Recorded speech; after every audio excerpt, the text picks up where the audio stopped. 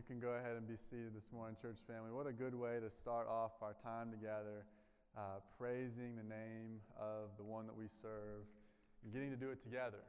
There's no place I would rather be this morning than worshiping with you all, and so I'm glad that y'all are here. I'm also excited because I get to say something that I haven't been able to say in a year, the last year, and that is this. We are about to kick off a brand new series today, right? And for those of you who have not been with us the last year, we have been walked through the entirety of the Bible over 52 weeks through a reading plan that we read individually.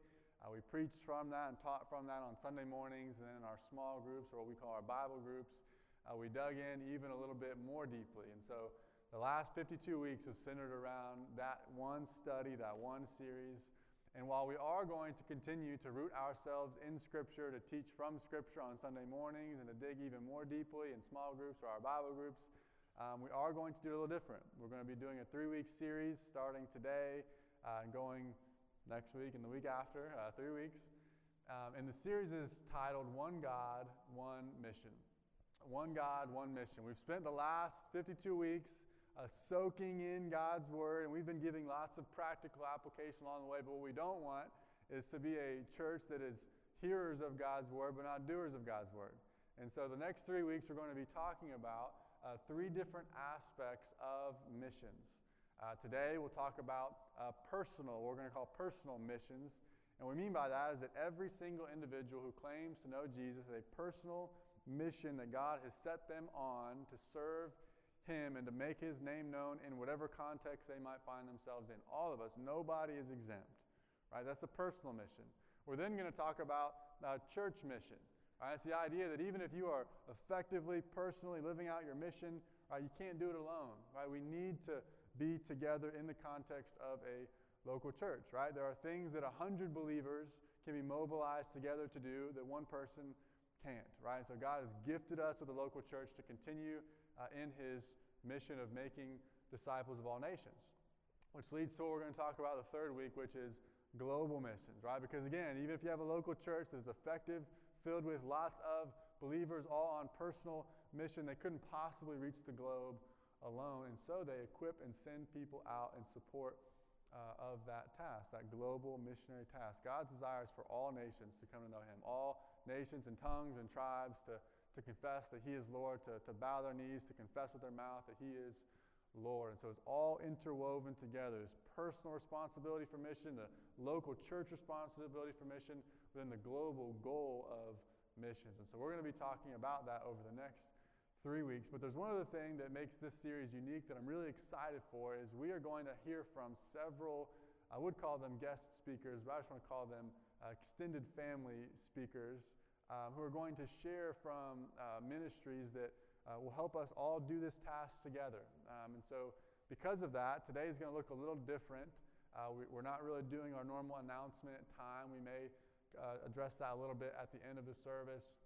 I'm going to preach a little bit shorter than normal, and that's to make time for a few people who are going to come and share at the end. But you'll see how it all kind of ties together. But because of that, we're going to go ahead and pray and jump in, that God will make this shorter time effective, and then I'll be able to walk through it quickly and not long-winded, and then we'll go from there. So if you all would pray with me over the preaching and teaching of God's Word. Lord, we love You. We just thank You for this time.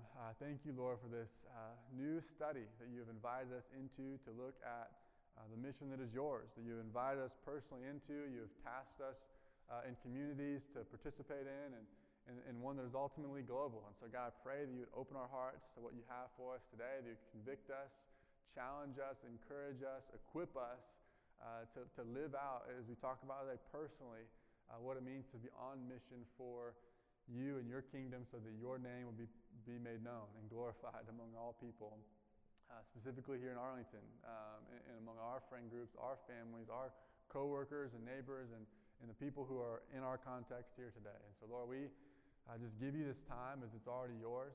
We pray that You would make the verses in Acts chapter 1, verses 1 through 14 come to life as Your Word promises us and assures us that they do. And that we would just leave this place different than we walked in. So, Lord, we trust You at this time, and just ask that you do with it what you will. It's in Jesus' name we pray. Amen. Amen. Now, I normally, when I preach, give a main point, and today's no different. I'd like to start off by giving us our main point, and then we're going to just see that all interwoven through Acts chapter 1, verses 1 through 14. And so if you have your Bibles, I'd like to go ahead and invite you to turn with me to Acts chapter 1. And while you're doing that, I want to go ahead and give you the main point. It's going to be on the screen for most of the service or most of the preaching time today. So don't feel like you got to just write it all down super fast. But it's effectively a definition for evangelism, or a means by which evangelism is made possible. And I'm going to use mission and evangelism kind of synonymously this morning, because the reality is our personal mission is that we evangelize, right? They're interconnected as terms. And so here's the main point I want to give. And it's maybe the longest main point I've ever had, but we're going to walk through it together. It's this: effective personal evangelism is sourced by the gospel, commanded by Jesus, powered by the Holy Spirit, shared concentrically, motivated by an urgency for the lost, and united in prayer with fellow believers. Now, that's a lot. And really all we're doing there is listing 6 different key elements for effective personal evangelism. And so I want to start just by walking through Acts chapter 1. I'm going to go very quickly. I'll just kind of add as a little side note announcement that our Bible groups all walk through these sermons. And so if it feels like we're going fast, all the more reason to join a Bible group so you can dig into it a little bit more so. But we are going to move through it a little bit quickly today. But starting in Acts chapter 1, verses 1 through 14, it says this. We'll just read the first 3 verses. I wrote the first narrative, Theophilus, about all that Jesus began to do and teach until the day he was taken up after he had given instructions through the Holy Spirit to the apostles he had chosen. After he had suffered, he also presented himself alive to them by many convincing proofs, appearing to them over a period of 40 days and speaking about the kingdom of God. Now, the first key element in effective personal evangelism that we see is that it is sourced by the gospel. Effective personal evangelism is sourced by the gospel. And really all we mean by that, simply put, is that you can't teach what you don't know, right? If you don't know the gospel, you then can't teach the gospel, right? One of my favorite secular quotes, I guess, is by Albert Einstein, and I'm going to kind of paraphrase it, but he says something along the lines of, you don't truly understand something until you can teach it simply, right? And I would almost take that one step further to say with the gospel that if you aren't able to teach something, then you don't really know it at all, right? Because to know the gospel is to share the gospel, right? It is a source that just bursts forth out of us, right? And that's not to say we don't grow in our understanding and our knowledge and our ability to communicate it, but it's one of those things that just comes bursting forth out of us when we truly know its saving power over our lives. And so effective personal evangelism is sourced by the gospel. All right, when we say the gospel, Luke here is the writer of Acts, and these first 3 verses are essentially acting as a bridge between the gospel according to Luke, which was his first account, and then Acts, which is almost like a second account or a continuation from the gospel according to Luke. And the bridge that he's giving is almost as if he's saying, okay, we just saw Jesus' life, right, and all that he did. We saw him suffer. We saw him presented to us after. So we saw him die. We saw him raise. And now here is an account referring to the rest of the book of Acts as essentially, I won't call it a blueprint, but almost an example of what it looks like to then share that, right? What do we do with what we just saw Jesus do, right? That was the gospel. Right? And now here is the account of how they then begin to share, right? Individually, locally as a church, and globally, right? Is all we see in the context of the book of Acts. Right? Again, all sourced by the gospel, by what Jesus did in the early accounts of Jesus. All right, so let me just give really quickly, because I never want to assume that everyone in here knows Jesus, just a very quick highlighted version of what the gospel actually is. When we say sourced by the gospel, here's what we mean. The gospel essentially contains three parts. Starts with God. Right? God is the creator of all things. He created you and I. He is sovereign. He is holy. He is perfect. He didn't need to make mankind. He didn't need to make the world and everything in it, but he chose to out of his love for us. Right? And then he gave us a purpose in doing so, a purpose to know him and to make him known, to multiply that knowledge and that understanding across the whole earth. Right? And that leads us to the second part of the gospel, which is our part, the man part. Right? And that is this, that we, in having been created by God, made perfectly in his image, chose willingly, all of us, every person that's ever existed, to rebel against God's design, to rebel against his purpose, his intended creation, his love for us. We all rebelled from it. Scripture says we actually hated God. All of us have sinned. All of us have fallen short. Every single person, nobody is exempt. Right? And because God's a holy God, he's not a God that can allow that to go without consequence. Right? And so that means that we are all doomed for eternal judgment. We have committed an eternal offense that requires eternal consequence, which is eternity in hell apart from him, forever under the fullness of God's wrath. Which leads then to the third part of the gospel, which is Jesus. Right? Because we were totally helpless on our own, God sent himself in the person of Jesus, fully God but fully man, to live the perfect life we couldn't live, right? Under the guidance of God's intended design, right? To be in unity with him, to proclaim his name and to glorify him in all that he did. And then, because he lived that perfect life, he was able to bear the punishment that we deserved, defeating death forever. But then raising from the grave 3 days later, giving us the hope for righteousness that we didn't deserve, never could have deserved, never could have earned. Right? And simply by confessing that he is Lord, Romans 10:9, right, we can be saved.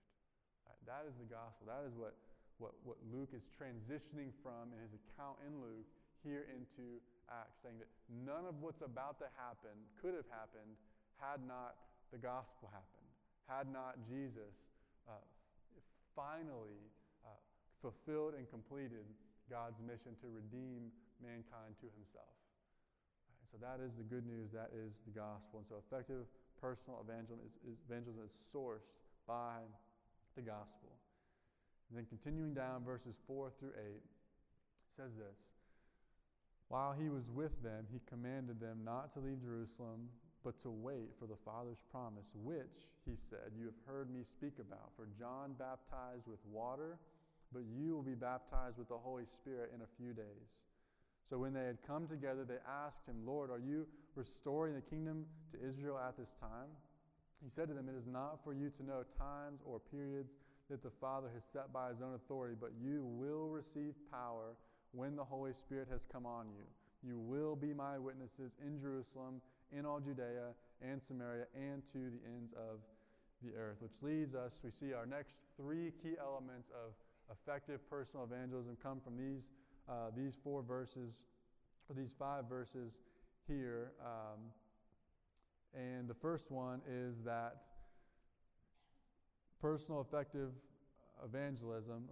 personal evangelism is commanded by Jesus. Right? One, it should be an overflow of the gospel that we have received, the good news that without we could never evangelize. But we also ought to be doing it in obedience, simply because Jesus, who again, yes, is fully man, but also is fully God, the same one who created all things. We see that in John chapter 1, right? All things exist through him, and nothing exists outside of him. Right? And if he commanded it, then we ought to obey it. Look at the language in verse 4 and verse 8. Verse 4, it says he commanded them not to leave Jerusalem, right, but to wait for the Holy Spirit, which in verse 8 it says you will receive the power when the Holy Spirit has come on you, after which then you will be my witnesses. Right? He's commanding it and then speaking as if it's already going to happen, because who, again, knowing the gospel, being sourced by the gospel, could possibly refuse a command by that Jesus, the one who saved us from all things? So effective personal evangelism is sourced by the gospel, but it's also commanded by Jesus. And so we are obedient in its fulfillment. The third thing we see is it is powered by the Holy Spirit. It's powered by the Holy Spirit. Effective personal evangelism is powered by the Holy Spirit. One of the most common objections I'll hear to people personally witnessing or personally sharing the gospel to other people as well, I just don't feel comfortable, right? Or there's fear. Fear is actually the number one reason why Christians refuse or don't share the gospel with other people. They're afraid of what they might say in response. They're afraid that they might not know the answers. They're afraid that people might get mad at them, or they're going to, I don't know, fear.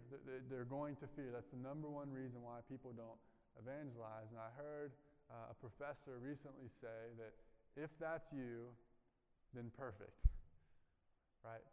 Because it's not your power or your knowledge or your comfort that is going to effectively communicate the gospel. It's the power of the Holy Spirit working in you. And so if you do feel comfortable, and if you do feel like, man, I got the perfect 5-step formula to share the gospel, and if I do it just right, I know they're going to be saved, then you're sharing the wrong gospel. Right? The gospel that we know is powered by the Holy Spirit, right? And only can be received by it. And so if we feel helpless or unworthy or not educated enough, it's not that we don't want to grow in those areas. It's rather a reminder that we are totally dependent on the Holy Spirit in us, working in us to make himself known to the people around us. So as sourced by the gospel, commanded by Jesus, powered by the Holy Spirit, and fourthly, shared concentrically. Now, that's a word that is new to me. Maybe it's not new to you, but essentially it's almost like a geometry word. It essentially means that it's multiple circles that have the same starting point, right? Which means they would have to be different sizes. So usually concentric means kind of circles that slowly get bigger. And oftentimes when scholars will talk about why Jesus said Jerusalem, Judea and Samaria, and the uttermost parts of the world, is because he was trying to give reference to that concentric nature of the gospel. It's ever expanding, right? It's starting in Jerusalem where they were, then it's going to Judea and Samaria, the next surrounding areas, and then ultimately it's going to the rest of the world, right? As if he didn't have any other words to say, that he's like, you know what, just so I don't miss anything, right, to the uttermost parts of the world, right? Jerusalem, Judea and Samaria, to the rest of the world. And I want to give a way that for us, right, we can view our own evangelism as concentric as well, right? Because we're not from Jerusalem, we're not from Judea and Samaria, so maybe that doesn't speak God's intended message the same way to us today. And so let me paint a different concentric message for us today. Let's start with your Jerusalem as your family, right? Those who you already know them, right? The relationships you already have. You probably know those who don't know Jesus already, right? I would argue that our first call is to share the gospel with our families. Right? That would be the innermost concentric circle. Right? The second layer in that concentric circle, I would argue or suggest, might be friends, coworkers, any other relationship that we already have, like actual neighbors. I will call the first one family. The second one we'll call neighbors, which will just encompass really anybody else we know that's not family, that we already have a relationship with, that we may or may not already know if they know Jesus or not. And let me just say, before we even get to the third circle, if we were just to take a poll in this room, right, and have every single person in here write down the list of people that they know, right, family that are unsaved and neighbors that are unsaved, I mean, the potential for God's kingdom to grow in this room is tremendous. I mean, I would imagine that there's thousands of lost people that we all know if we were just to write down those first two concentric circles in terms of evangelizing and witnessing. Right? Not by our own power, sourced by the gospel, commanded by Jesus, powered by the Holy Spirit in us. But I would argue that those are maybe the first two places that we ought to start. Right? Which again, those categories kind of sum up all the people we know: family relationships, neighbor relationships, maybe coworkers, literal neighbors, the people that live next to you, friends, people who have common interests and hobbies, the person who cuts your hair, right? Those would be your neighbors. Right? And so I would argue that in the same way that he commands the disciples to reach Jerusalem, Judea and Samaria, and the uttermost parts of the world, he's commanded us to reach our families and our neighbors. But then lastly, the third ring of that circle, I would call it strangers, right? People that you don't yet know yet. Right? The disciples largely, they already knew a lot of the people in Jerusalem, and they even would have known of and known some of the beliefs and even known some of the people from Judea and Samaria. But the uttermost parts of the world, that's kind of speaking to the unknown. Right? Because here's the truth, is if I kind of had us paint that picture of if we all wrote down our the people we know that are lost in this room, would be a huge amount. If all of us shared the gospel with all those people and they all accepted Jesus, not just for us, but every Christian in the world, if every Christian in the world shared the gospel effectively with every lost person, they all accepted Jesus, do you know that there will still be over 3 billion lost people in the world? That's because there are still people who don't know anybody that knows Jesus.